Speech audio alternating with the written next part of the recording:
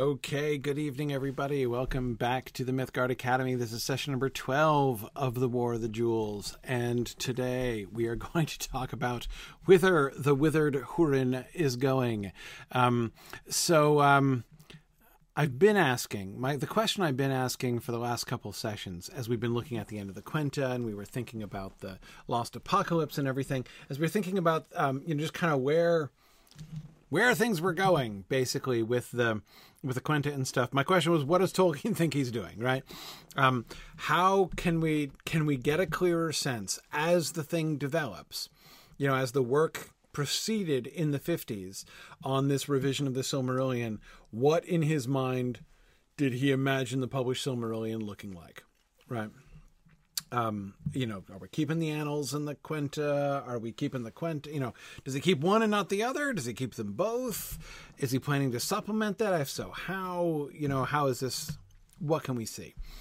What's the state of the frame? That seems to be potentially in a state of flux as well. So we're going to be returning to that question at times, of course, as we go now into, we're now in, well entrenched in the Wanderings of Húrin, which was the much longer text that he set himself to writing after he began, or after he got to this point, rather, in the Quenta. And my question for this section is not what does Tolkien think he's doing, but why? why Húrin? Why are we doing this? What does he have in mind? So, when I say why, when I send up a desperate and plaintive question of why, I'm asking two things. First of all, it does seem to me that it seems to be part of the Turin cycle, right? That he has, we know he's been developing. We're not getting that in these texts, right? Because Christopher already published it in Unfinished Tales, so he's not including it here. But we know he's already done, the text that Christopher is calling the Narn, right? The expanded version of the Turin story, which was published first in bits, right? Just the new bits, right? In Unfinished Tales, and then was put together with the Silmarillion account into the one unified account in the published Children of Húrin. So those were,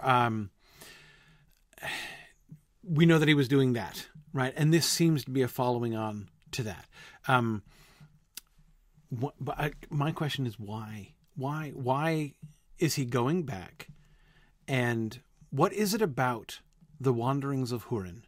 What is it about this extra sort of leg of the story? He's already retold the Turin story and gone all the way up through. We've got their tombstones now, right?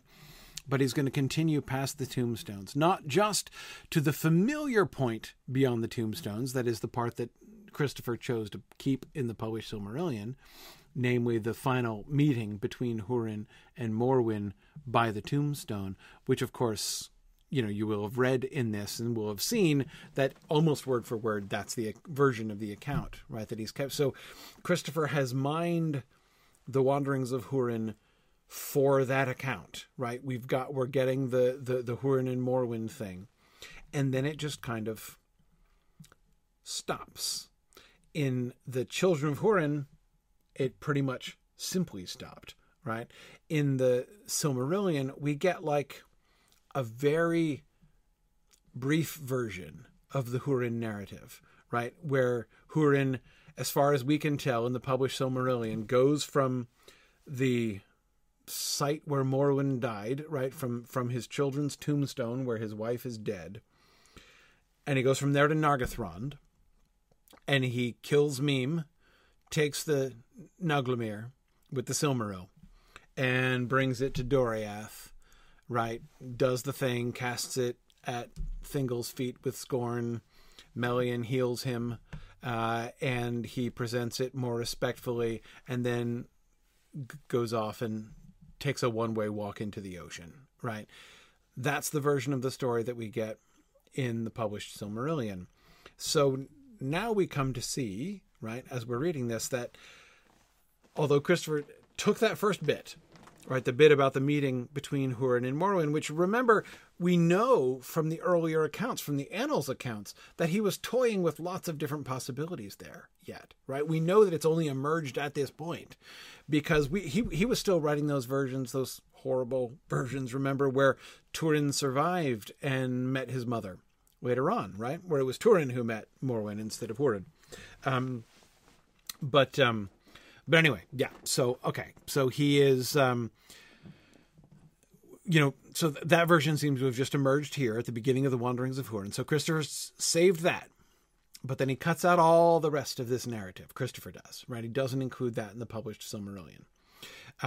That's not primarily my question. My question is not principally, why didn't Christopher include it? Again, I don't want to, I'm not trying to make it sound like I think Christopher did something wrong in not including it. My question is, this story meant something to Tolkien.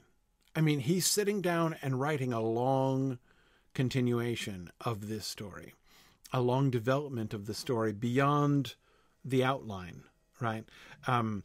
Going back to the version of the story that was fullest and closest to this was the one from the Book of Lost Tales. That was one where Hurin did have a posse of dudes. He wasn't on his own in the published Silmarillion. He's apparently wandering. It's a solo adventure, right? Solo adventure of geriatric protagonist, right? Wandering about, killing geriatric dwarves mano a mano, and then bringing, the Nauglamir with Silmaril to Thingol. But in the original version, of the Book of Lost Tales version, he had a whole posse, and there was a whole thing, and the whole battle in Doriath, right? It was it got real ugly. And there was a whole curse laid on the treasure. It was an entire thing. He's going back, not exactly necessarily to that, but he's going back in that direction. And again, why? What is it? What can we see in this story? And again, I'm not trying to read his mind. Of course, we're not going to be able to know exactly what Tolkien was thinking when he wrote it. When I ask the question why, what I mean is, what can we see in this story? What is this story interested in? What are the chief concerns of this story? And therefore, what can we see? What can we see about what Tolkien is focusing on? Like what this story, we don't know what Tolkien was thinking about, but we can see what the story is interested in, right? And that gives us some interesting hints of the direction in which Tolkien was thinking, I think, right? The one thing which seems to me quite clear, and Christopher's going to allude to this in a slide or two, is that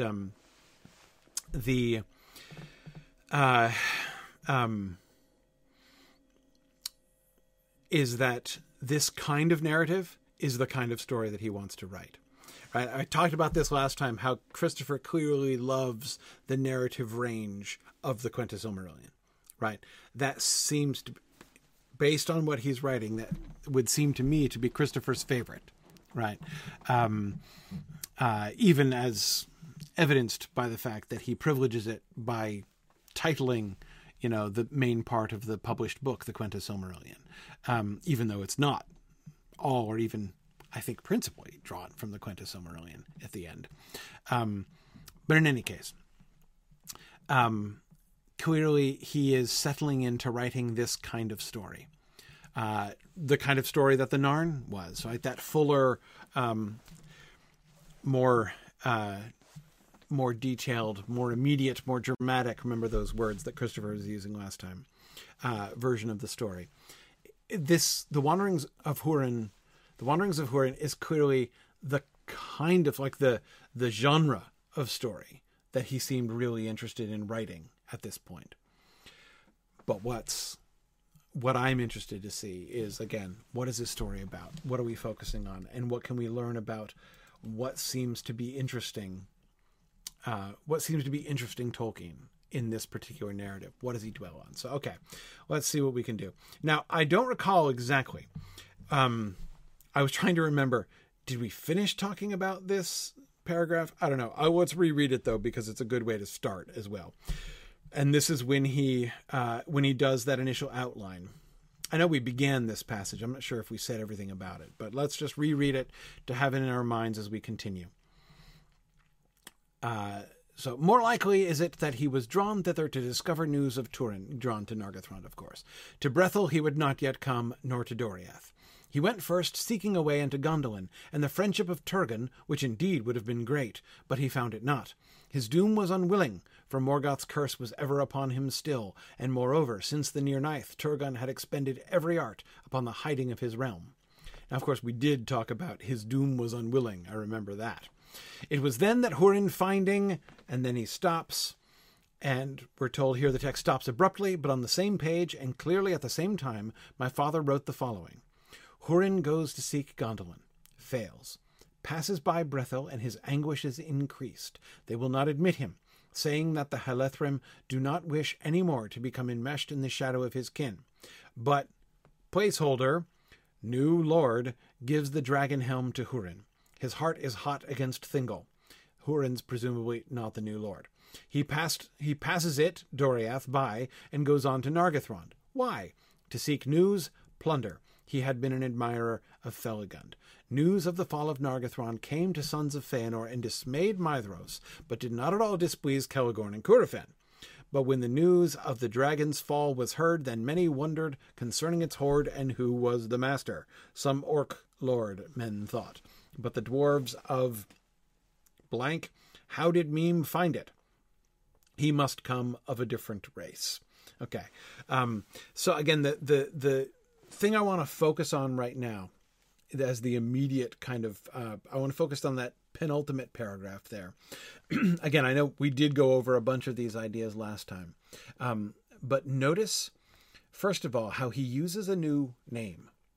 They will not admit him, saying that the Helethrim, which was not the word that he used to use to describe these people. You can tell he's describing the people, right? The people of Haleth, the Helethrim, because the RIM there at the end is what he does to describe the people of, right? Like the Gondolindrim and the Nargothrondrim, for instance. But yes, it was Haladin. It was the Haladin was what they were called as a people before.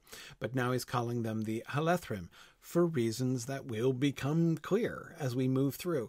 But notice he does not know the name of the new Lord.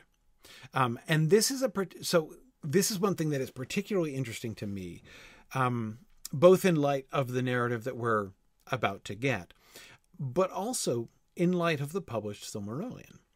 Because after the death of Haleth, we get the initial story of Haleth, right? When he redoes it and, decides that Haleth is a woman and develops her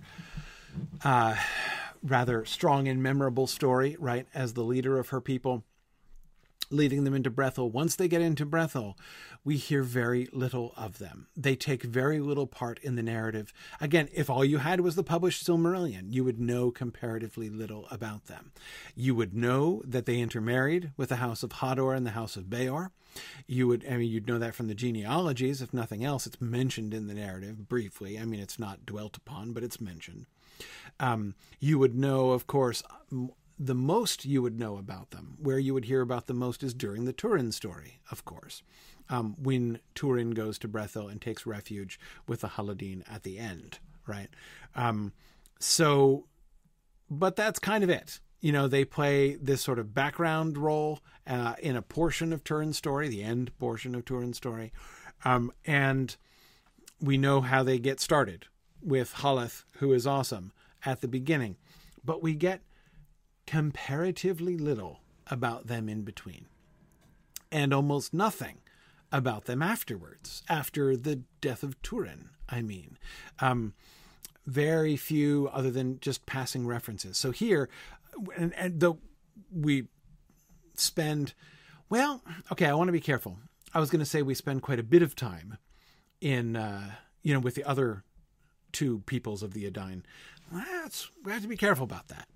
We spend a good time with Beren, right? But we don't spend a great deal of time like in Ladros with the House of Beor. Exactly.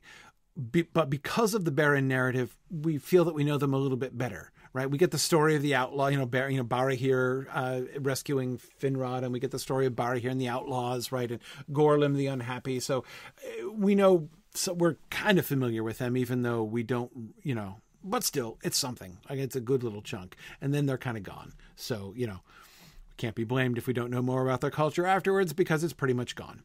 The House of Hador, of course, we know more of. At least, again, we know more of its people. We know Turin, and we know Tuor, and we know Hurin, and so we get some of that. And of course, but notice how Tolkien has already invested a great deal more time in the House of Hador when writing the Children of Hurin. If you recall the Narn, so that is, if you recall the first few chapters, maybe first 10 chapters or so of the Children of Hurin, this is, the part of Turin's youth, all the way from the earliest chapters on Turin's youth and the death of Lalaith, right, all the way up through Turin's departure and going to Doriath. His friendship with Labadal. We see the time there with his father when, before the Nirnaeth. We see the time to go off to the Nirnaeth and the way that we get a bit of a taste of what it was like for them to be living near the elves and to be allied with the elves, and the kind of, the way in which that was part of their culture. And then, of course, we get the time after the Nirnaeth when the Easterlings come, and then, of course, we return there and we get to see the afterwards. We get this sort of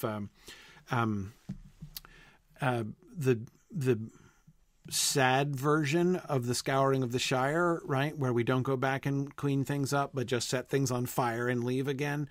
Turin goes back home and finds his home wrecked, just like Sam and Frodo do, except all he accomplishes doing is just setting fire to it and then leaving again. But again, point is, Tolkien has spent much more time now with the House of Hador, right? So he has done a lot of that imaginative work, that world building work. He's written a narrative which lives in Dor-lómin for a while, right? And he's written a narrative with Barahir and the Outlaws, I'm primarily thinking of, that lives in Dorthonion with the House of Beor. But he's never really written a narrative, a full narrative, that lives in Brethil. Some at the end of Turin's story, right? That's the closest really we get. Even Haleth's story. Haleth's story is great, but it's great in the Quenta Silmarillion style, right? That is, it's elegiac. I'm trying to remember Christopher's other adjectives, right? Like all of those things that he said about how awesome the style of the Quenta is. Yeah, it's like that. It's awesome in that way, right? But we don't really get to know Haleth. We don't really get to know much about the culture of that people. We don't really know sort of what it's like, right? And so one thing that we can already see in these last two paragraphs on this slide are his notes, right? His brainstorming of what he's going to do. And we can already see he's starting to write some story. He's going, in his mind, he's already going to Brethil. He seems attracted by the idea of going to Brethil, right? And I say he's attracted. The main thing that suggests to me that he is attracted to this and is planning to settle down there a little bit. He doesn't spend too long in this little outline, right? It's not that he, is is going on and on about it. That sometimes happens, right? He'll write an outline and then he'll get carried away, and then pretty soon he's writing a whole narrative. That's not what's happening here, right? The thing that is most suggestive to me is the little caret that he writes in the empty spot where the name of the new Lord is supposed to be.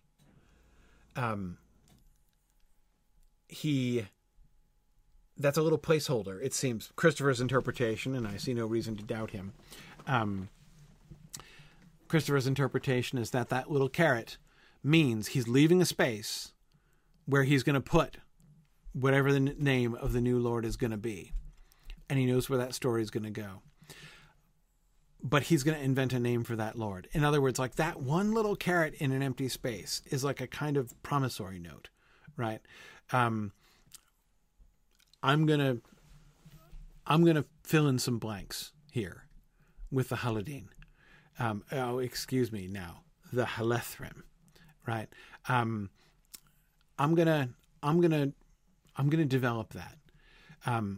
We got a taste for it with the Turin story, but the Turin story, even in its longer form, was so focused on Turin and Niniel's relationship at the end, right, that we don't really learn much about that culture or about those people, right?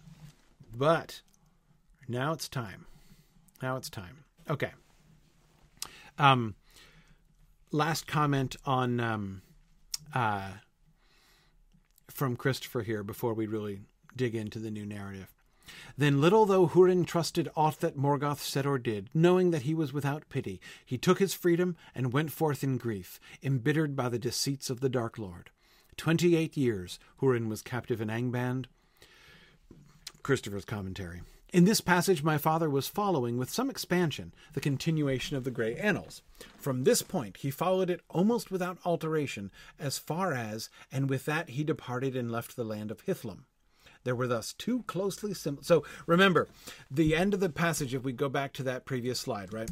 The two paragraphs at the top there, that's the tail end of the narrative that we were getting, which was the... So remember, he's writing the Grey Annals, and then he separates off the last 7 pages, the last 7 sheets of paper, right?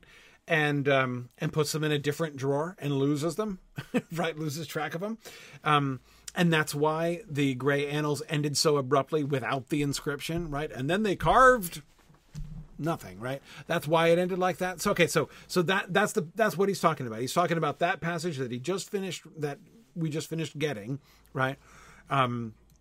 So that was where he, and again, we had talked about how the way in which Tolkien separated those pages off, the pages which were suggests that he was, in his mind, he's saying, okay, this is not going to be part of the Grey Annals. This is going to be a separate work. I want to do a whole story. I want to sit down and spend some time with the wanderings of Hurin. I'm not just going to make it a series of entries in the Annals. Remember, it began that way. I'm not going to make it a series of entries in the Annals. I'm going to make this a whole story. This is going to be a whole thing, right? Like the Narn was a whole thing. Like the longer epic versions of his treatment, like the alliterative Children of Hurin or the Lay of Lathian was a whole thing, right? I'm going to make it that kind of a thing, right? Okay, so he was following with some expansion the continuation of the Grey Annals, that 7-page section that got separated out. From this point, he followed it almost without alteration, as far as, and with that he departed and left the land of Hithlum. There are thus two closely similar, and for the most of their length all but identical, texts of this short narrative, which may be called Hurin in Hithlum. But the first of them is the continuation of the Annals, and the second is the opening of a wholly new story of Hurin in Brethil. Right? So again, he takes those 7 pages, and he doesn't just continue them. He reworks them, but follows it very closely, setting out on this new work that Christopher Tolkien is talking about, causing a postponement of the story of Hurin in Nargothrond, which in the event was never reached. So again, he was planning to focus on Hurin in Nargothrond, but then he gets distracted, right? A funny thing happened on the way to Nargothrond. Hurin passed by Brethil, and Tolkien's like, yeah, we've got to go. We've got to go to Brethil. Seeing then that the second text of Hurin and Hithlim has an entirely distinct function, there is clearly no question of regarding the story of Hurin and Brethil as a further extension of the annals. Right? Love this clarification from Christopher. It's like, so don't make a mistake. Don't think that this whole wandering of Hurin thing is just like we're still in the Grey Annals, that this is the Annals. It's not the Annals. He is pretty clear on the fact that the separation of those pages and then the reworking and moving on through the story and developing the story of Brethil is clearly a different artistic project on Tolkien's part, not carrying on work on the Annals. As will be seen, my father was very evidently no longer writing Annals of Beleriand. That work was now abandoned, or possibly in his intention left in abeyance until the new story had been completed on the scale that he found congenial. So one way or other, whether he is setting it aside temporarily or whether he is ditching the concept of the Annals permanently, Christopher is not rendering an opinion on that question, right? Whichever way he's doing, he is setting it aside so that he can focus on this new book called, The Further Misery of the House of Hodor, right? Because The Children of Hurin isn't depressing enough. You wanted a sequel, right? The people are crying out for a sequel. Some of us still have a will to live, J.R.R. Tolkien. Would you please write a second book, a sequel to The Children of Hurin, that will finish all of us off for good and all? That anyway seems to be more or less. I'm not saying, by the way, that that's what he sees in the story and is in fact his goal. I'm just saying that's what he may have accomplished if he had in fact finished this, at least as far as I'm concerned. Okay. And I would just a little bit of a note on until the new story had been completed on the scale that he found congenial. Remember that I've politely disagreed with Christopher a couple times, that I think that Christopher seems to be holding on to the idea of the Quenta, right, as the thing that Tolkien was going to, and I've been saying I don't think so. Like, I think that the direction he was going in, I mean, he seems to have been, this, I think, I agree with this, right? This is definitely, it's not just that he found this scale congenial for this particular story. I think this is the kind of story that he seems to have really been focusing on writing.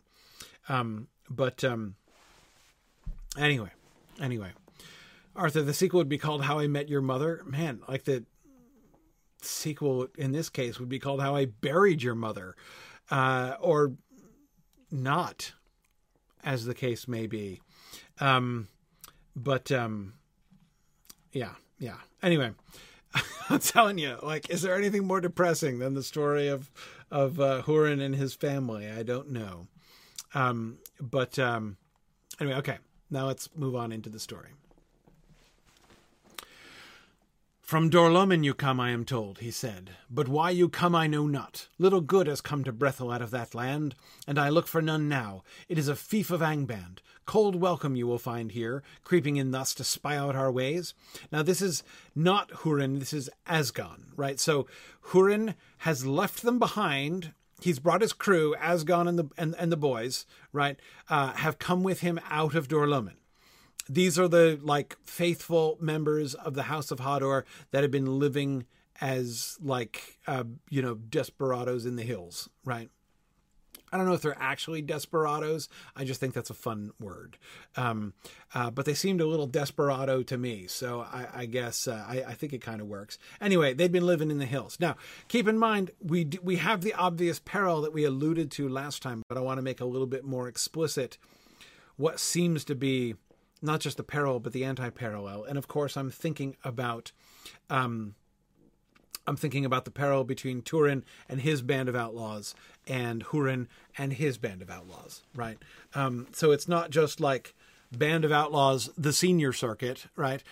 It's more than that. I think these are the ones that I was calling Hurin's non-merry men last time, his grim men. But that they are outlaws, right? But notice the difference. The outlaws that Turin takes up with are outlaws from they've been outlawed by the good guys, right? They've been outlawed, whether it's by Doriath, whether it's by the people of Brethil, right? Those are the people whom they've been outlawed by, right? And indeed, when Turin meets them, and when even when he becomes their leader, they are not respectable, right? They are robbing and murdering elves, humans, just as freely as orcs. It's not until Beleg comes and joins him that he changes his practices and says that he will not waylay any but the servants of the enemy. So initially, in other words, Hurin's band of outlaws were outlaws for a reason. They're real sketchy characters. Hurin begins in sort of a different place, right? I mean, if you think about the parallels, Turin was in Doriath, right? He was being fostered in Doriath, and went forth in shame, right after killing a guy. Now, he was pardoned and everything, but he doesn't know that yet, or he believes himself to be in shame, to be leaving in shame. So he's leaving in shame. The kingdom of a good king. Work with me when I call Thingol a good king. You know what I mean. I'm contrasting with Morgoth here, right? So hopefully we can agree that far. Anyway, he was going forth in shame from a good kingdom, right? From under the supervision of a good kingly ruler who loved him like a son, right?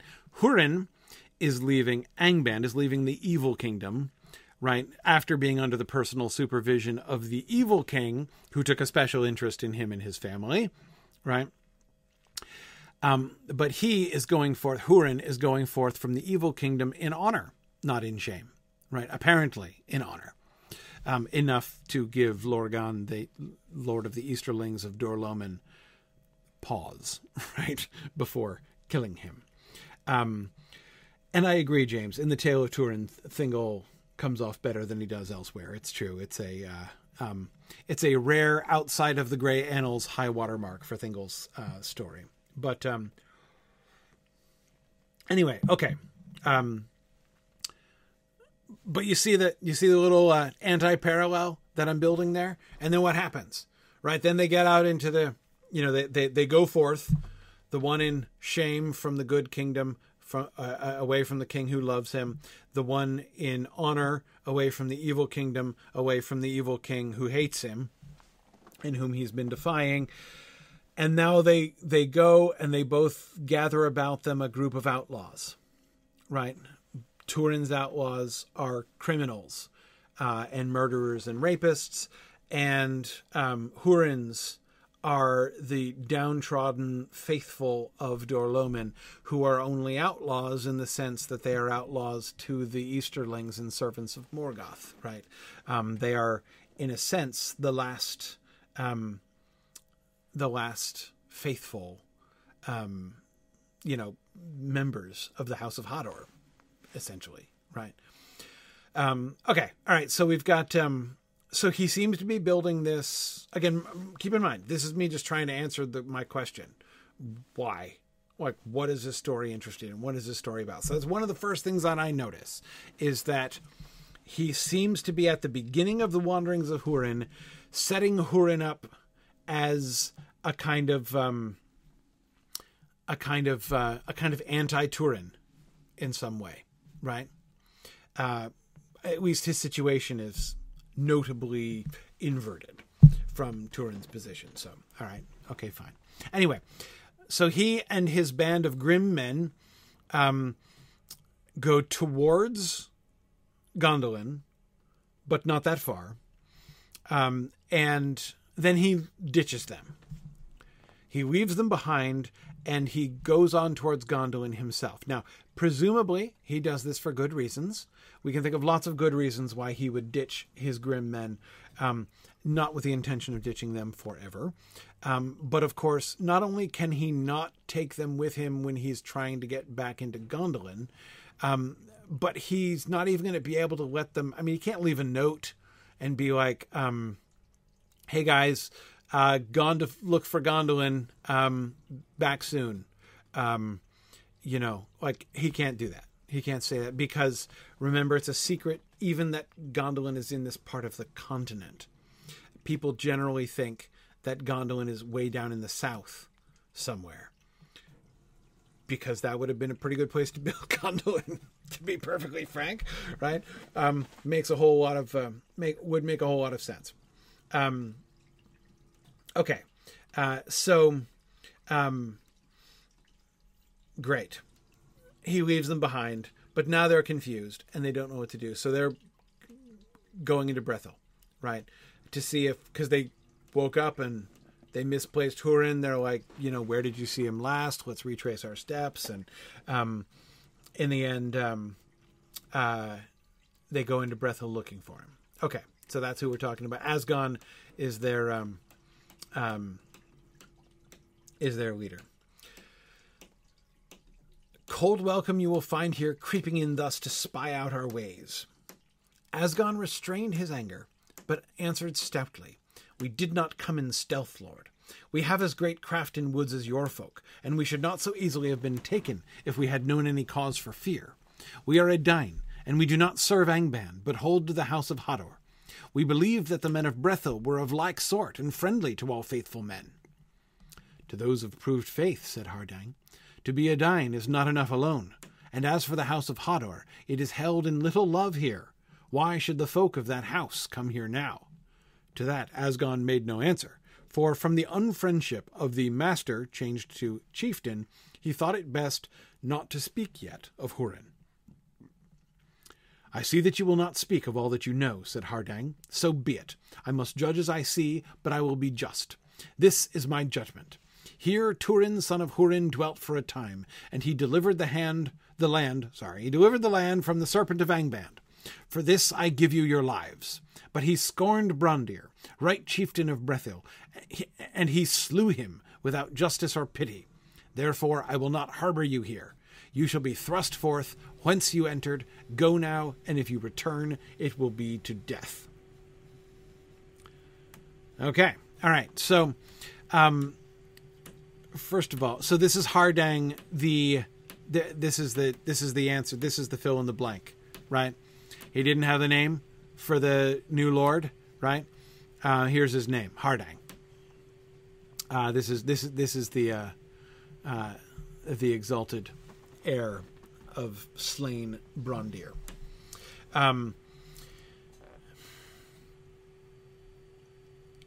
First of all, notice, find this scene a little bit familiar, right? Seem to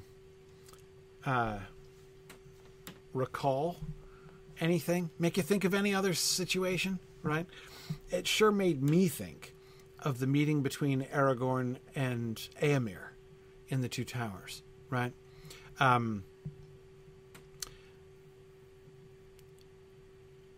Especially Asgon's first speech there. We are Edain, and we do not serve Angband, but hold to the house of Hador. We believed that the men of Brethil were of like sort, and friendly to all faithful men. Asgon is, in my opinion, speaking with skill in a tight place here. On the one hand, he is being polite. He has not spoken any insult or given any offense. And yet he is speaking sternly, right? We are Edain, and we do not serve Angband, but hold to the house of Hador. We believed, past tense, that the men of Brethil were of like sort, and friendly to all faithful men.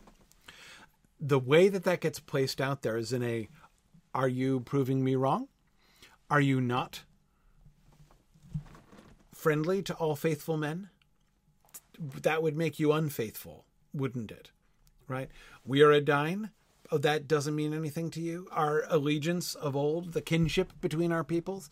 Right? Remember when we all intermarried deliberately back then on the day of the double marriage? Right? That was kind of a big deal, right? We remember this. We assumed you remembered this too, right? Hardang's response to those of proved faith, he says, right? That is friendly to all faithful men, to those of proved faith. To be a Dain is not enough alone. And as for the house of Hador, it is held in little love here.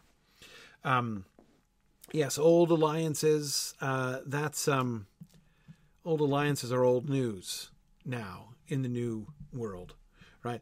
This seems to me to be one of the things that Tolkien is exploring. And it's a thing that, again, we get a little bit of, a taste for it in the Turin story. Not only what is the world like on the ground after the Nirnaeth Arnoediad? What is it like to live during the time after all of the elven kingdoms except for Gondolin, which remains hidden and isolationist. Yes, Doriath too, also remaining isolationist.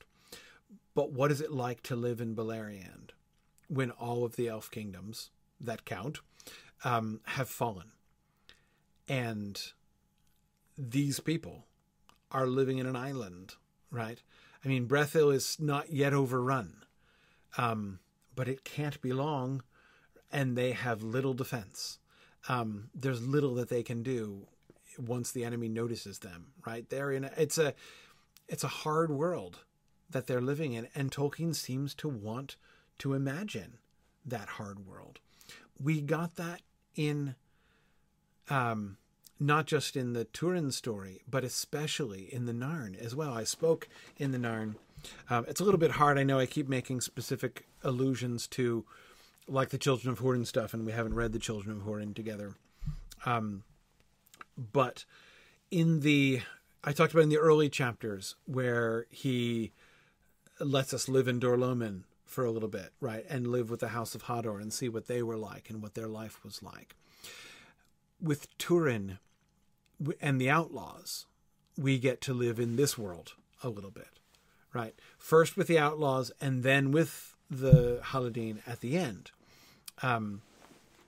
We get a glimpse of what this post Nirnaeth Arnoediad world looks like, right? First in this, the kind of every man for himself life that the Outlaws were living, even the glimpses that we got of the woodmen, who were these men of Brethil, right? Who were still trying to maintain their own defense and their own ways and, sort of their own safety and integrity, while the rest of the world was,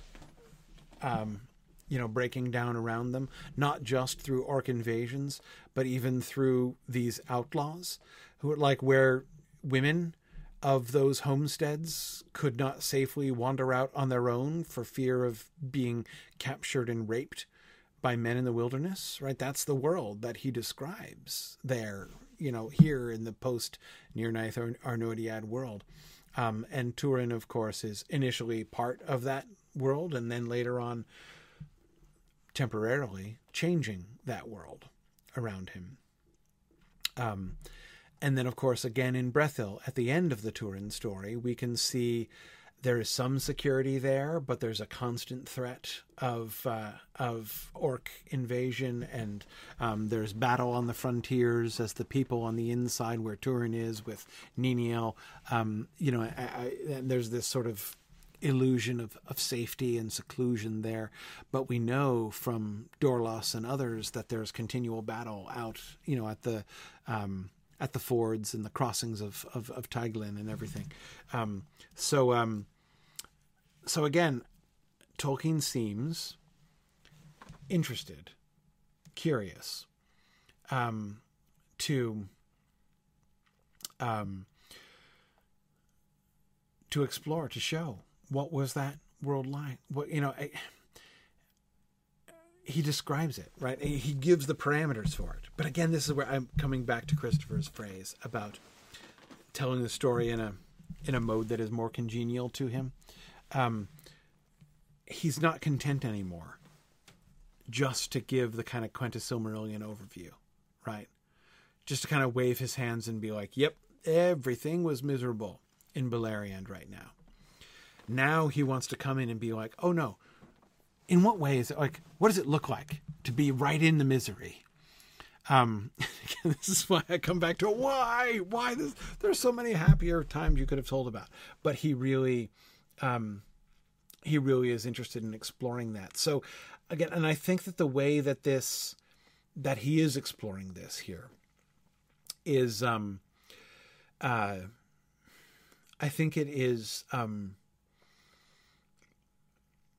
it shows a really interesting progression of that story and of the sort of building and development of that world. Hardang here is hard. He does not give them the welcome that they expect, but he's also not, at this point yet, truly unreasonable either. To those of proved faith, to be a Dain is not enough alone. That's is that too hard? Is there any justification for that? Remember the caution about people who escape from Angband, right? That often welcoming people who escape or appear to escape out of Angband is often a really bad idea, right? To shut out an escaped prisoner seems horrible, but it's also often the right thing to do. I mean, like it's hard. He is depicting a world of difficult choices. And the thing that I find so interesting about the story that we're looking at here tonight is that he seems to be wanting to explore what happens. These are good societies. These are good societies that are built at least in the midst of the Elvish kingdoms, in some cases in direct community with the Elvish kingdoms, like in Dorloman. What happens to those communities? What happens to those cultures as times begin to get desperate? And these are very desperate times. Now, Hardang saying, and as for the house of Hador, it is held in little love here. That's a little bit more of a, to me, a little bit more of a red flag, right? Understood. Look, it's not hard to understand anybody who's having a little bit of post-Turin burnout, right? I understand. Turin is a lot, right? He's kind of extra, and he came and did lots of extra things in both directions. On the one hand, Turin, son of Hurin, was a hero who delivered the land from the Serpent of Angband. That's a really big deal, right? He, that is Glaurung, was heading to Brethil to destroy the lot of them, and would certainly have been able to destroy their exceptionally flammable society. And yet, he, Turin, also, in addition to delivering them from that very certain danger, from that almost guaranteed destruction,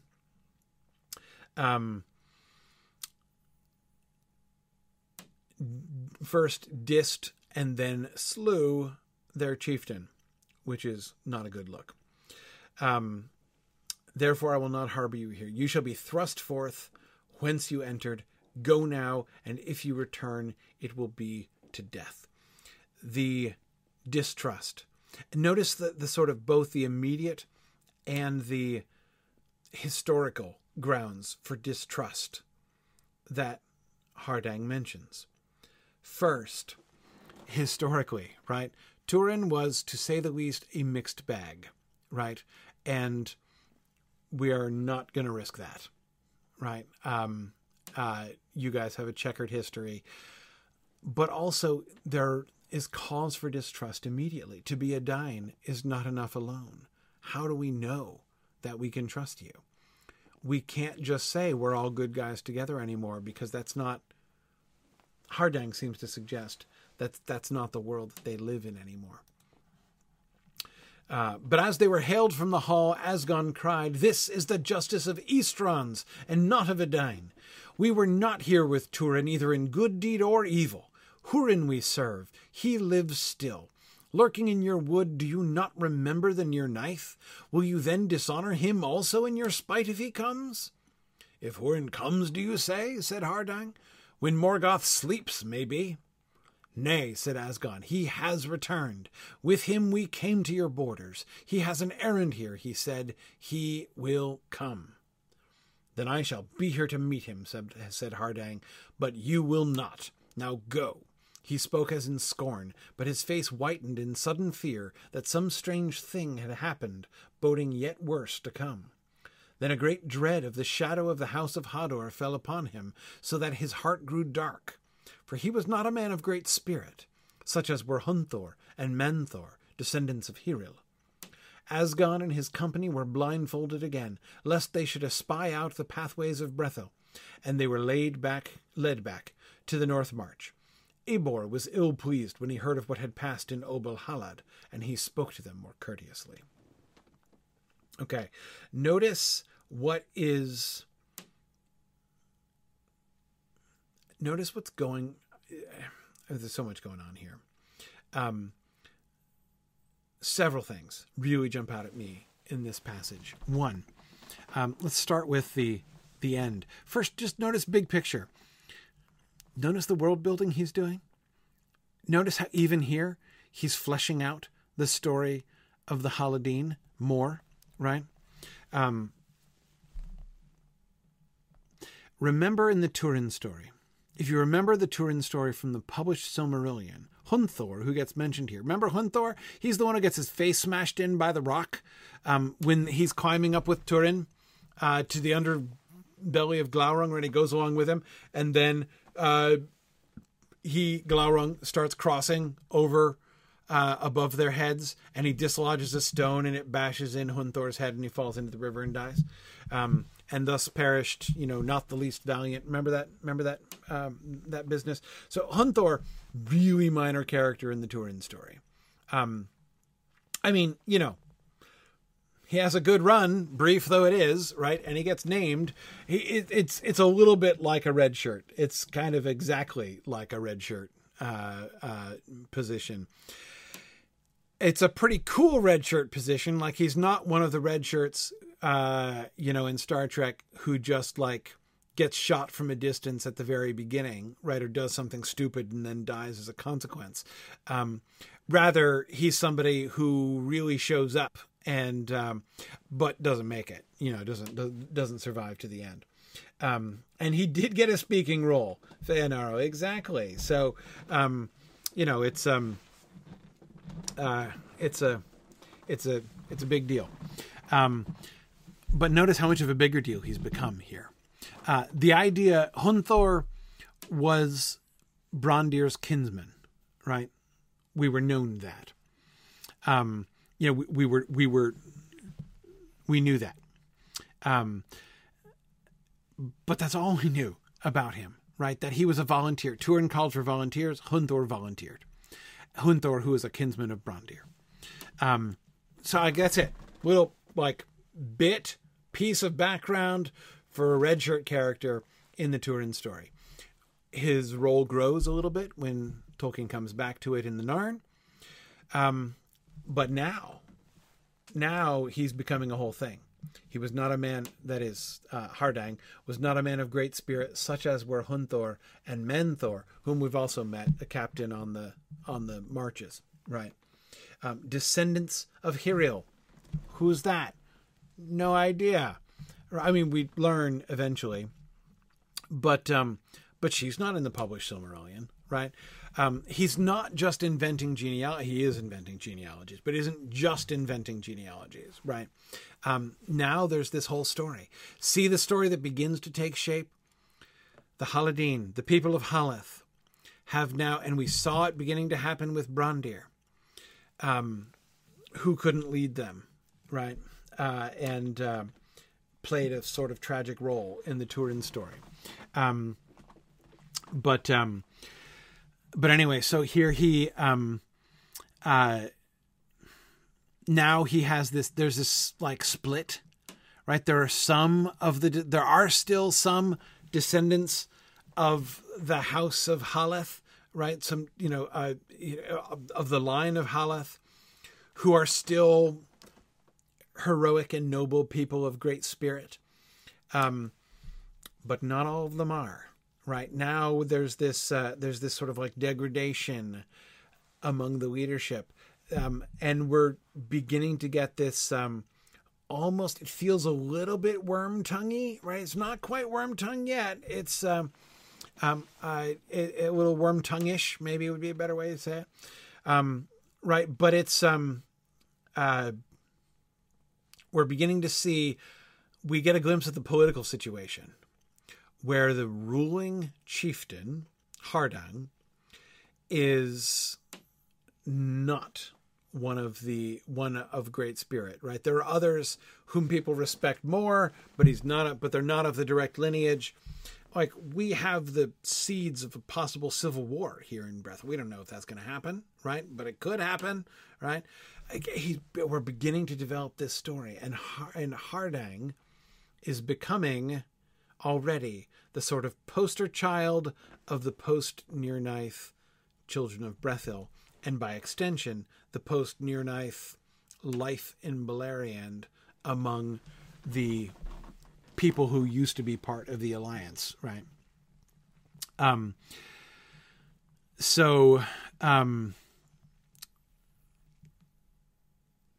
Again, just little glimpses of that.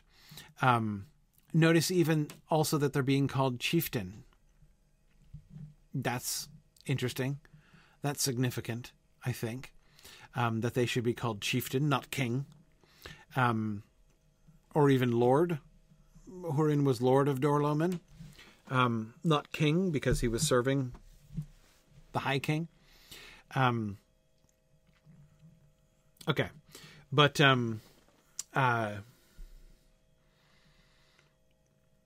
what else? What else is going on here?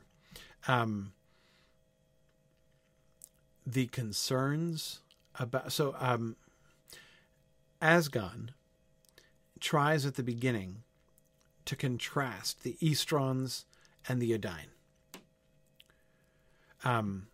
This is the justice of Eastrons and not of Edain. What does that mean? What is the justice of the Eastrons? You could say, well, the justice of the Eastrons is injustice, right? Like, that's just a way of saying that is not just. And yes, it's true. But again, he's saying, Hardang, you are acting like an Easterling lord, not like one of the Edain. In what sense? How? Given the rest of his speech here, how does what similarity between his treatment at the hands of Hardang and his treatment at the hands of the Easterlings? And remember, Asgon is the head of the grim men who were living in the hills. They've been running away from the Eastron. They know what the justice of the Eastrons is like, right? This is not just, this is not merely, a sort of a stereotype from a distance. So what does he say? We were not here with Turin either in good deed or evil. Hurin we serve, right? So he's like, first of all, you're the Turin. Who cares, right? Yeah, okay. If we're not here with Turin, we didn't have anything to do with Turin.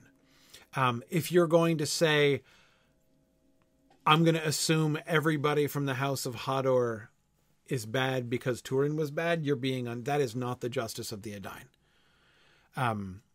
That kind of behavior, that kind of ruling, that's the kind of arbitrary. So like the arbitrariness of ruling, like I'm just going to rule by prejudice and generality rather than giving the benefit of the doubt, rather than considering first, like who you are and where you came from and what, that seems to be one element of what he's saying there.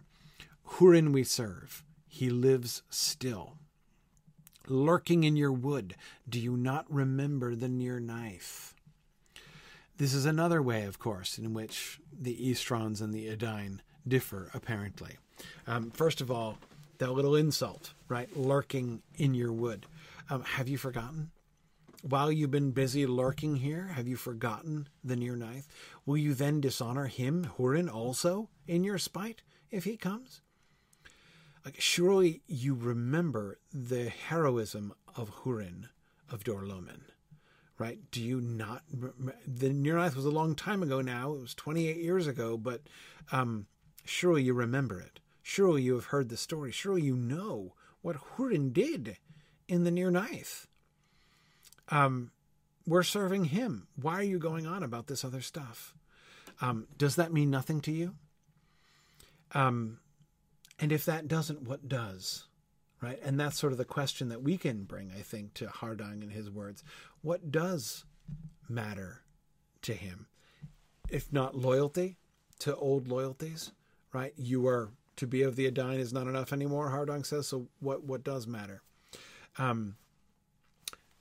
Expediency, right? Expediency of the moment. What have you done for me lately, right? What benefit can I get from you, or what danger might I possibly imagine that you could be? And I'm not going to take any chances. That's Hardang's world, right? Which is not the world of the Edain. Just looking out for themselves, right? I guess maybe that's how the Eastrons act as well, according to Asgon.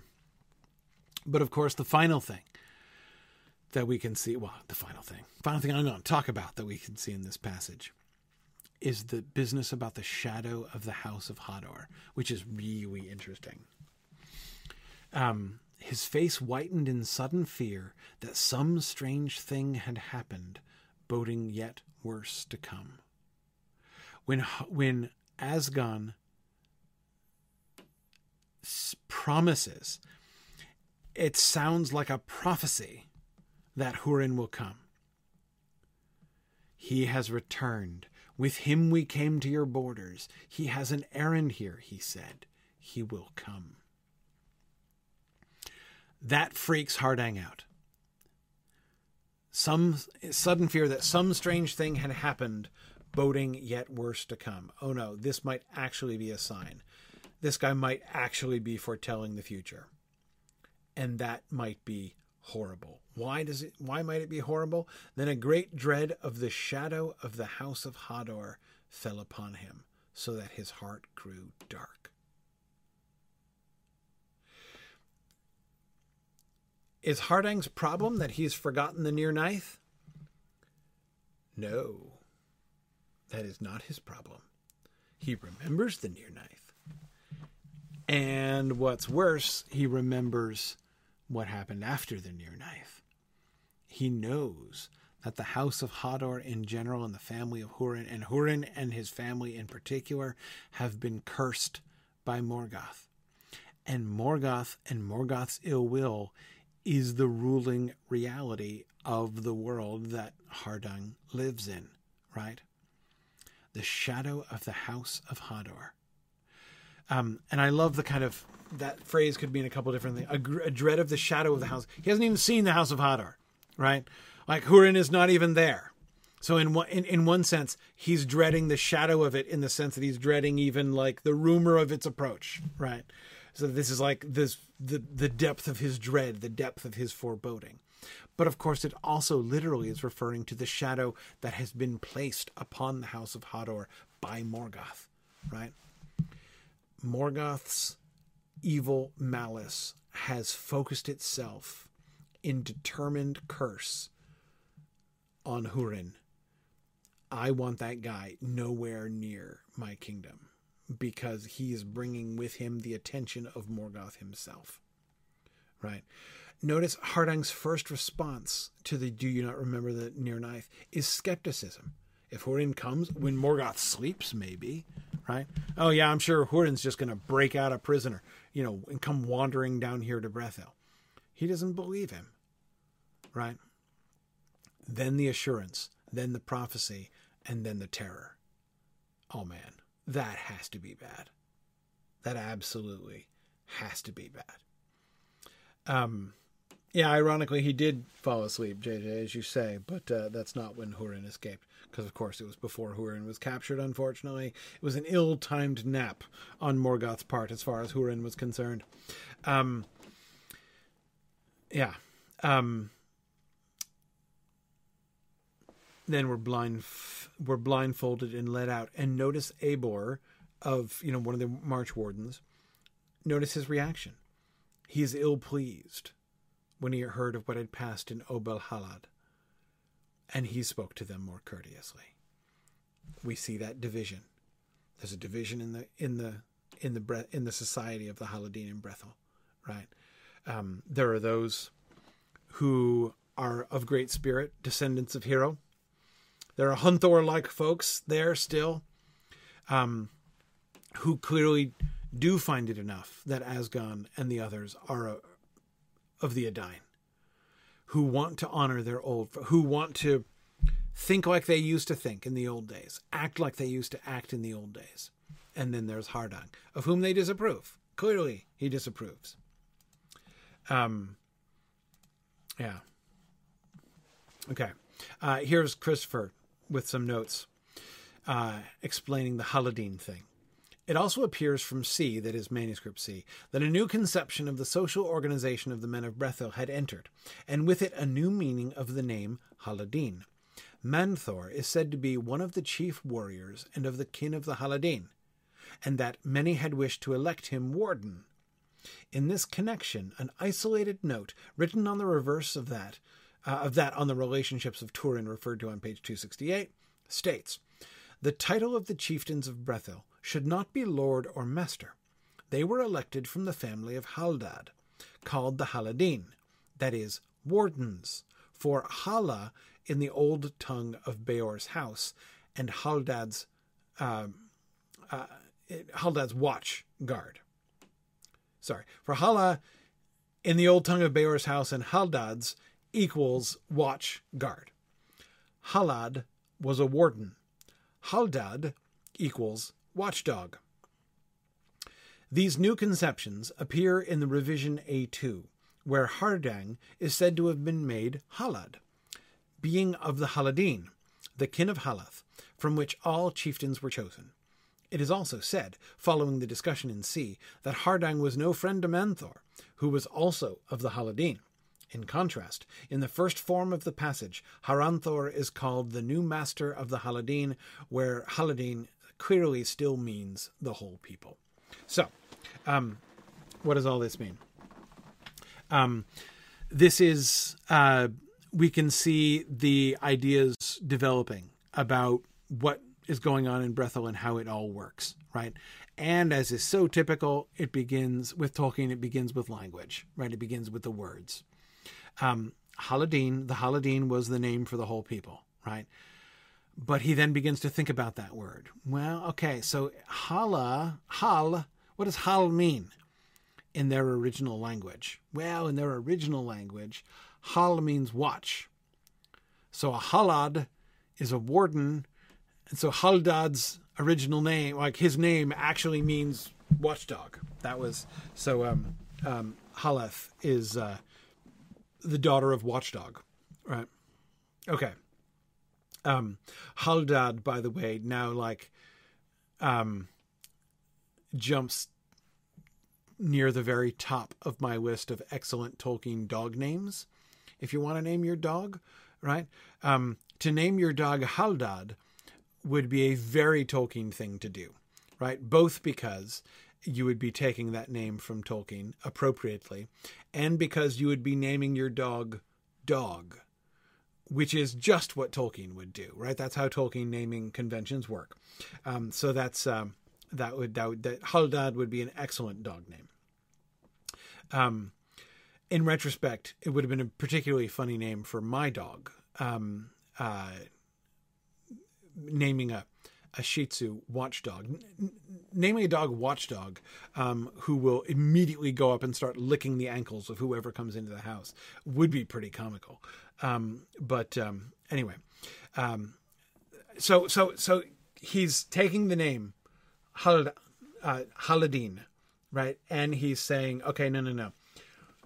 we're going to change this. Because I'm figuring out what this word means. And I'm going to... so now, the Haladin are not the people as a whole. The Haladin are now the descendants of Haldad. And it becomes a title. They're the wardens. Right? Warden is his title. Notice why that should be. Why should the descendants of Haleth be called the Haladin, the wardens? Because that's what they agreed to do. That's the deal they made when they were given the Forest of Brethil. They were made the wardens of that particular march, and they were told to guard the crossings of Taglin, right? That was the deal with Thingol, that for which he permitted them to stay in Brethil, which he couldn't very easily prevent, as it was outside the girdle of Melian anyway. But anyway, it's now become a title, and of course, to Haleth, no doubt, a particularly honorable title, because in her language it recalls the name of her father. They are the watchmen, they are the guardians, they are the wardens of that region, like her father Haldad, the watchdog. So okay, cool, that's all good, that works out. But now so that's where the Halethrim, I think, comes in, because he can't use the Haladin now. But notice, boy, that's a mouthful, Scott. The Brethil Dream, yeah, sorta. But in any case, they're not the Haladin anymore. But again, notice the political thing that he's doing, right? The tension between Manthor and Hardang, right? They're both of the Haladin. They're both descended from Haleth. And so we have drama impending. Anyway, let's keep going. Hurin has his moment. This is the other moment, of course, where a shortened version of it makes its way into the published Silmarillion, right? When Hurin wanders out and yells at the mountains, right?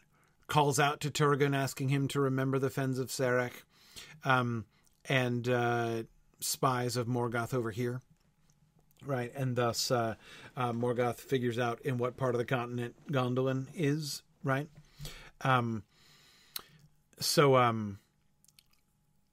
We got that part. Again, one of the parts that Christopher used in the published Silmarillion. But what we did not hear, again, in the published Silmarillion, Hurin wanders from there straight down to the, towards Nargothrond. Instead, he ends up by the crossings and is found by the March Wardens. It was a man named Sagroth who first saw him, and he looked at him in wonder and was afraid, for he thought he knew who this old man was. "Come," he cried to the others that followed. "Look here. It must be Hurin. The incomer spoke truly. He has come." "Trust you to find trouble as ever, Sagroth," said Forhend. "The Halad will not be pleased with such findings." The Halad, right, the chieftain. The warden. "What is to be done? Maybe Hardang would be better pleased to hear that we have stopped the trouble at his borders and thrust it out." "Thrust it out?" said Avronk. He was Dorlas's son. Boo. A young man, short and dark, but strong, well liked by Hardang, as his father had been. "Thrust it out? Of what good would that be? It would come again. It can walk all the way from Angband, if it is what you guess. See, he looks grim and has a sword, but he sleeps deep. Need he wake to more woe?" Added, "If you would please the chieftain, Forhend, he would end here." Such was the shadow that now fell upon the hearts of men, as the power of Morgoth spread, and fear walked far and wide, but not all hearts were yet darkened. Shame upon you, cried Manthor the captain, who coming behind had heard what they said, and upon you most, Avrunk, young though you are. At least you have heard of the deeds of Hurin of Hithlum, or did you hold them only fireside fables? What is to be done indeed? So slay him in his sleep is your counsel? Out of hell comes the thought. And so does he, answered Avrunk. If indeed he is Hurin, who knows? An apt rejoinder by the villainous Avrunk. Out of hell comes the thought, and that dude comes straight out of hell too. He's not wrong. Yeah, he's not wrong about that. Okay. All right. So that interjected sentence at the beginning of that long paragraph is the one that jumps out at me most. See how he's setting this up? Such was the shadow that now fell upon the hearts of men as the power of Morgoth spread and fear walked far and wide. He's referring, of course, to the conversation that we are clearly supposed to be shocked and appalled by this conversation, right? I mean, it goes from not awesome to really horrible, right? We get three reactions. First, Sagroth, who just says, hey, look, it's probably Hurin, right? Asgon and the other dudes said that Hurin was coming, and look, here he is. It's Hurin. And we don't know what Sagroth is saying, what he's suggesting, what he would want to do with Hurin, but he at least notices that he's there. Then Forehand wonders what is to be done, thinks the Halad, the warden, is not going to be pleased, and that it would be better to turn Hurin back at the borders, right? That's pretty bad. And Catriona, I was constantly thinking of the Avank lizards in Lotro while reading this whole section. Especially because it was, seemed quite apt, right? The Avronk character in this story has a face somewhat like an Avank. If you don't play the Lord of the Rings online, the Avank is like an alligator-like lizard that you fight in various places.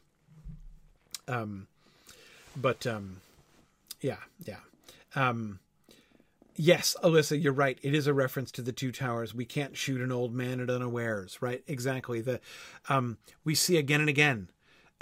Think even of the reluctance of Faramir to kill Gollum, right? The uncertainty as to whether or not they should shoot, even though he seems to be some kind of orc creature, as far as they can tell, who has come unbidden to their secret place. I mean, they have all kinds of reasons to shoot him on sight. And Faramir is clearly sufficiently unwilling to do that he brings Frodo out, to inspect and such. So the way in the assumption that we see throughout the Lord of the Rings, Éomer would not, Aragorn would not trap even an orc with a falsehood. That just, you can't imagine this.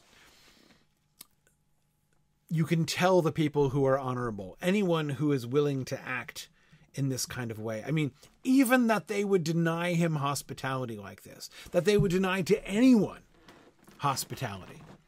An old man found, come, be warm, says Aragorn to Saruman, right when he sees him in the woods, presumably. The idea that they would even contemplate not giving hospitality shows, boy, are we in a strange world compared to Rohan, compared to Gondor. But that Evronk would actually not only suggest killing him in his sleep, but would say that that's the thing that would please the chieftain.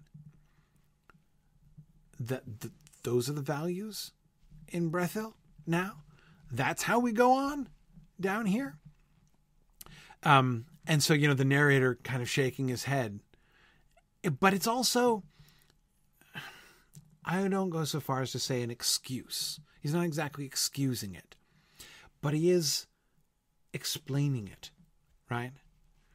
Such was the shadow that now fell upon the hearts of men as the power of Morgoth spread, and fear walked far and wide. As the power of Morgoth spread, I'm not sure how we're supposed to take that. And of course, remember, such was the shadow that now fell upon the hearts of men. Remember the terror that Hardang himself felt at the shadow of the House of Hador, right? Is he implying that there is a sense in which the will of Morgoth is actually at work among them? Fear walks far and wide. That might be enough to understand it or to explain it. But what does it mean?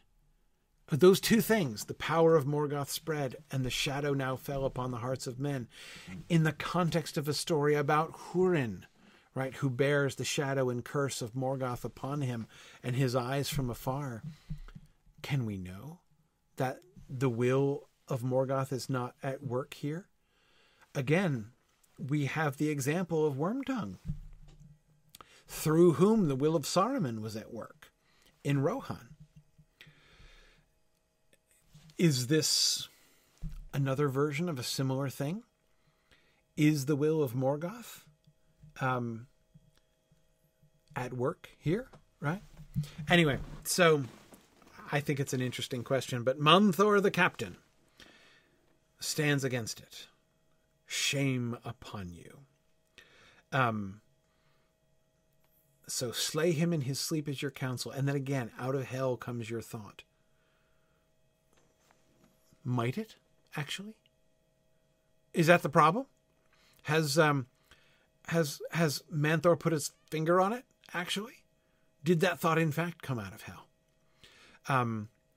And again, I think that, like, the doubt, the uncertainty, remember, this is one of the main things, I think, that Tolkien is kind of playing with. Let me explain what I mean by playing with. If you've read Oedipus Rex, you know that part of the, in as much as that story is any fun, part of the fun of that story is, and fun might not be the greatest word to use of the story, Oedipus Rex, but the whole games with cause and effect there, right? Why do the things that happen? Is it because of destiny or is it because of choice, right? You can see this constant emphasis is being placed upon the prophecies that were made in advance and how everything that was foretold is inexorably coming true.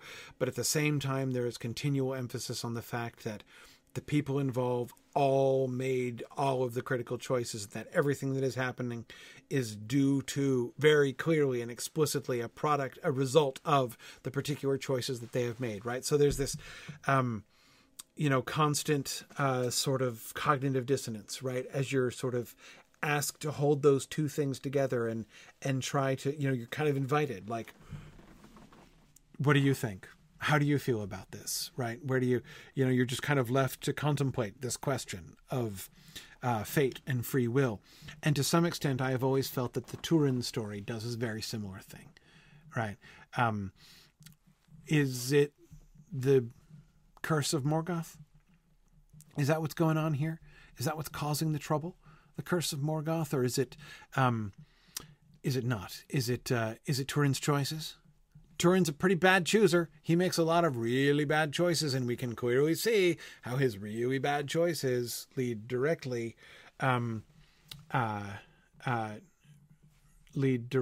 to the really bad outcomes that come, right? But Morgoth's curse is also involved, right? Anyway, so I feel like there's that same kind of doubt, that same kind of question. When he mentions the shadow and he talks about the shadow. Is he extending that? Is that one of the things that he's still interested in? Is that possibly one of the answers to my why question? Is he writing the story of the wanderings of Húrin because he hasn't finished working that out? That he wants to explore, like, Curse of Morgoth, non-Turin version, right? Is that what, in part anyway, what's happening here? I wonder. Okay, let's keep going. Whoop. Yeah. Okay. There's a whole lot of passages I wanted to do, but I know we couldn't do the whole thing, so I'm kind of jumping around. But yeah, Emily, that's exactly right. Do prophecies cause the bad things to happen, or do they just foretell that your stupid choices will result in the bad things happening? And then, of course, Emily, there's that other level of cause and effect, like, was knowing about the prophecy the cause of the decision that you made? And if you hadn't known about the prophecy, you wouldn't have made this is Oedipus Rex all over, right? Yeah, I know that's exactly it. And we know, like, we have good reason to believe that the will of Morgoth is operative, that the shadow of his malevolent will is a real thing and really can impact stuff. But if so, how? And, where? And what are the limits of that? Yeah. Okay. Anyway, as I said, there were lots of passages I wanted to talk about, and I had to restrict myself. So I picked some of my favorites. Here's Menthor coming to the prison to speak to Húrin after he's chucked in jail after throwing a stool at Hardung's face. Pause for a second. Just notice again. Didn't that seem like a pretty conspicuous crime for him to commit? Don't you think? Right? Notice what we get again. Turin is insulted at the dinner table by one of the king's counselors, and he picks up a golden cup, which he has because he's sitting in a place of honor at the king's seat, right? And so he takes up a symbol of the honor that he is given by the king, namely a big, weighty golden cup with some pretty good heft, right? And he throws it in the face of Orgoth, aka Cyros, and bashes his face in with it. And this is a crime which leads him to exile himself because he refuses to go quietly into custody. He's going to be taken into custody by the king, but he refuses to go to prison. He refuses to go to prison and instead goes off on the lam, leading to the whole outlaws parallel that we were looking at before, right? What happens here to Húrin? Húrin comes before the king and is given a seat of dishonor, right? He's not only given a seat of dishonor, he's given a seat of insult, right? Turin's action, that is of throwing the drinking vessel in the face of Orgoth, is seen to be, I know it's not just the drinking vessel in the face. Though remember, I think in the early version of the story, if I'm recalling correctly, he actually succeeds in killing him with a gold cup to the face. Which, if you've ever held a gold cup in your hand, you can easily, those suckers are heavy, right? You really wind up. I'm sure you could easily kill somebody with a golden cup to the face. But in any case, then of course in the later version, it gets complicated more by the, Orgoth / Cyros ambushes him later. And then, Turin beats him and humiliates him and then he runs off a cliff, and that's, Magor's right there and everybody's embarrassed. Anyway, point is, back to Húrin, right? So Húrin is given a seat of dishonor, picks up the symbol of his dishonor, namely the stool that he's been given to sit on in the Lord's presence, and he throws the stool into the face, not of the king's advisor, but of not of the Lord's advisor, but of the Lord himself, right? And bashes the Lord in the face, at which point he is found guilty, right? Is seized, imprisoned, right? He's thrown into jail and sentenced to death, which is just what Turin thought he would do. Okay, so you see how, once again, there are parallels between Hurin's story and Turin's story, but it's also almost mirror reversed, right? Yeah.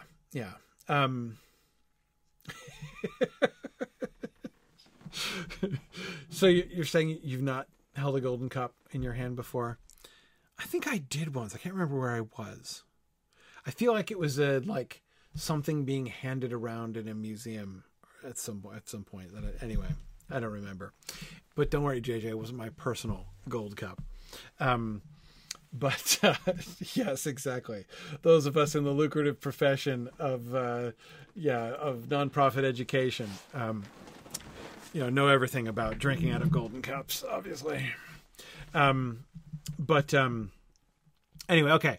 But anyway, you see the parallel again, right? So once again, we have Hurin walking a path that is similar to Turin's path. Similar, but also very, very different.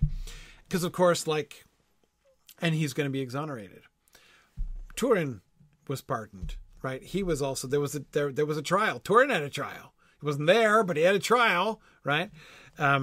Even with a dramatic witness, of course, in the Narn version, a near condemnation and then a dramatic last second witness and everything else, right? The whole courtroom scene. There was a whole courtroom scene in the Narn, with the testimony of the first elf lady who falls in love with Turin, of the several. But anyway, okay. What else did I want to say?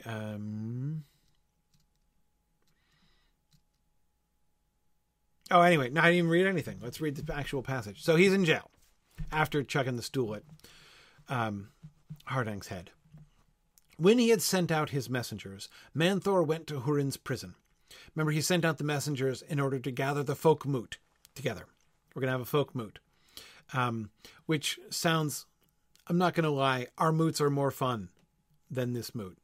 I'm going to come right out and say it. Signa moots, more fun than being on a trial for your life in front of the people of the Halethrim. But it's kind of clunky as a, marketing slogan. So we're probably not going to use that, but it's still true. Anyway, okay.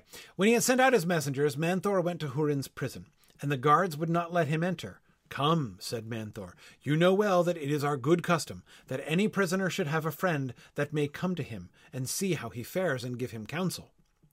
The friend is chosen by the prisoner, the guards answered. But this wild man has no friends.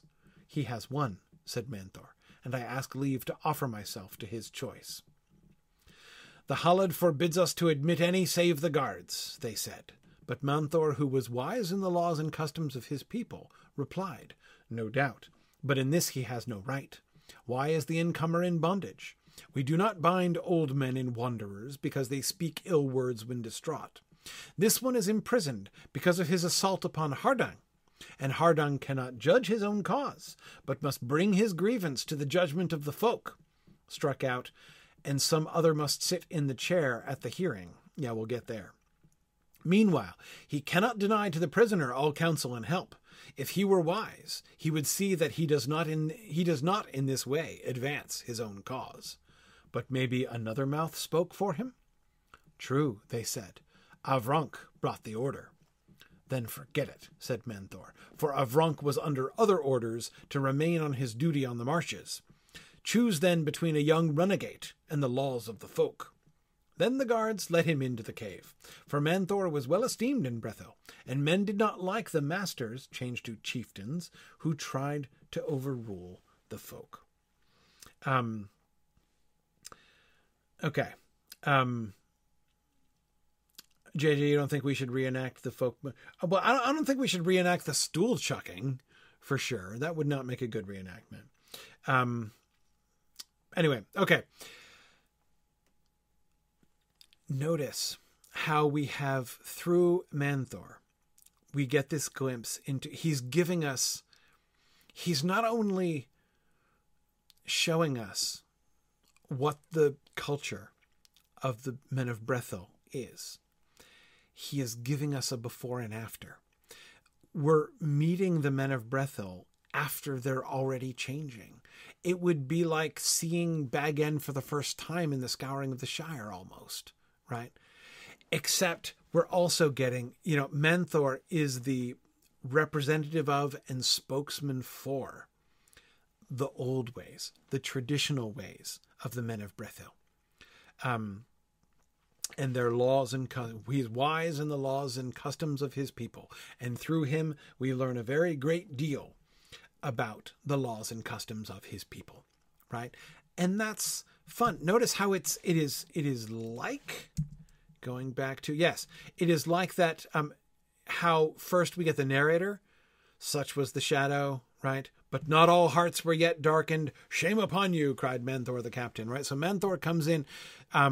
So first the narrator prompts us to, by saying such was the shadow as the power spread and fear walked far and wide, that these things are darkening the hearts of men, right? The hearts of men are becoming darkened by these things.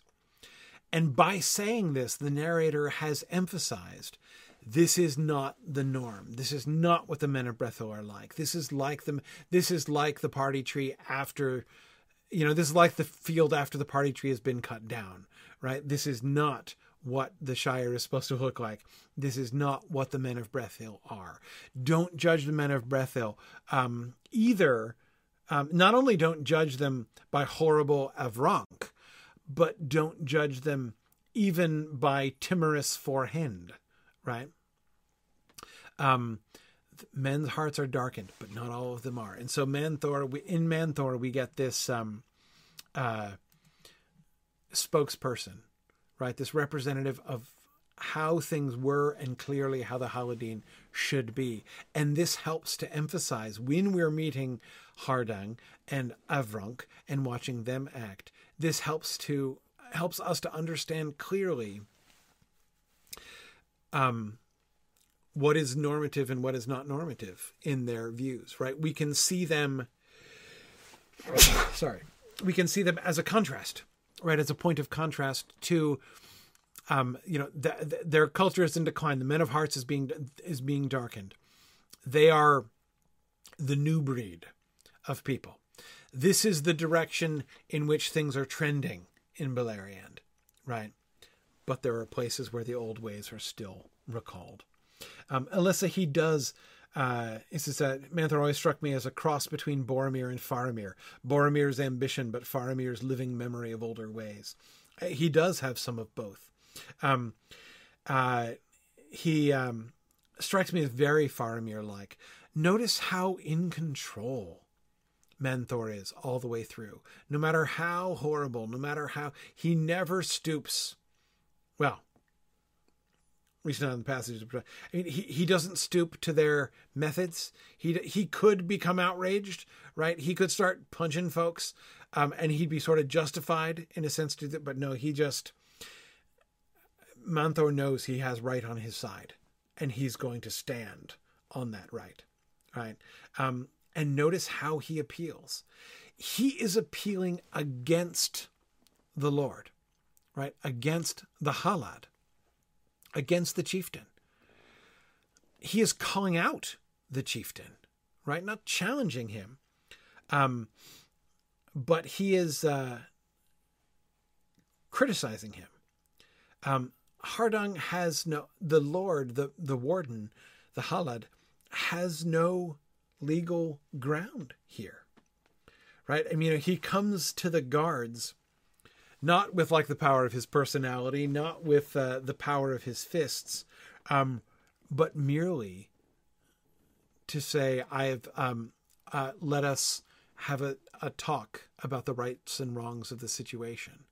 I have the law on my side, our laws and our customs. Our customs of, treating people with respect, of not imprisoning guests as soon as they arrive, of not insulting them until they feel like throwing stools at our faces as soon as they arrive, and then imprisoning them illegally afterwards, right? And of course, notice how he does not even, having given an overt criticism of Hardang's proceeding. Hardang cannot judge his own cause, but must bring his grievance to the judgment of the folk. Because the folk, the laws and the folk are more powerful than Hardang, are greater than Hardang, right? Hardang is doing wrong. He cannot deny to the prisoner all counsel and help. So if you're telling me that he has said he cannot, you're denying him his right to an attorney, then clearly our Lord is wrong. But notice what he does then. He then gives him the benefit of the doubt. But maybe another mouth spoke for him. Maybe we can't really blame Hardang himself for this. Perhaps it's someone else who's breaking the law. Oh, look, it's Avronk. Of course it is. Well, as Avronk's captain, I will tell you that I ordered him to remain on the marches, and he defied my orders. So, choose then. Notice how he immediately uses that opportunity to make the choice not between him and Hardang. That's kind of what's lurking behind all of it, right? Are you going to follow me and my reliance upon and the laws and customs of our people? Are you going to join me in following our old ways? Or are you going to follow in the new ways of Hardang? It's Manthor versus Hardang all day long, right? But Manthor part of being Manthor is not to say that, right? If he put himself up against Hardang here, if he were bad-mouthing Hardang, and saying you should follow me instead of him, because he's a crappy leader, then that would put him down on Hardang's level. Instead, the choice is only between a young renegade and the laws of the folk. That is just a beautiful way of kind of turning this conversation. And they're like, yep. And notice how the narrator tells us how this resonates with them. They were obedient. They were doing what they probably suspected to be wrong out of fear, because they were commanded by the Halad through Avronk, who is looking more and more worm-tonguish as we go along. But notice, Manthor was well esteemed in Brethil, and men did not like the chieftains who tried to overrule the folk. One of the ways in which the shadow that is lying now upon the hearts of men in these evil days, one of the ways in which that's manifesting itself, apparently in Brethil, is more and more of a trend towards dictatorial leadership. Apparently, they rule themselves, like the judgment of the folk, right? They are a democracy in Brethil. It's the will of the people that matters.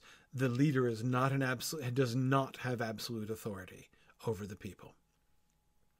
And chieftains who try to overrule the folk, that's new. And those are symptoms of these new times. We see that it beginning to kind of like boil down to that, right? Okay, well, we'll get to the courtroom scene. We're almost there. We'll look at the courtroom scene and continue through. Maybe we'll finish up the Wanderings of Hurin for next time. Continue as you review the end of the Wanderings of Hurin. I don't think we're going to get further than the Wanderings of Hurin.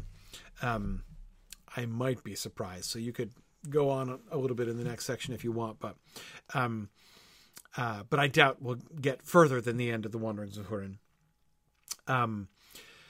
As you review that for next time, continue thinking about my why question. Why?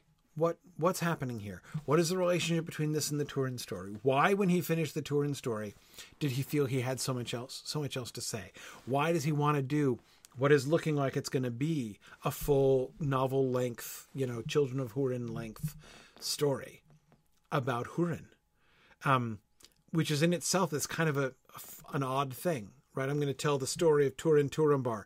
And then in the sequel, I'm going to tell about his dad, his geriatric dad. Like normally it works the other way around, right? The Húrin story would be the prequel to the Turin story, but ironically and kind of horribly, it's not, right? It is going backwards a generation and looking at his aged father, and looking at the ramifications. So this link to the older world and the newer world seems to be part of the whole premise of the thing, right? What more do we see there? What is the story that Tolkien seems to be trying to tell?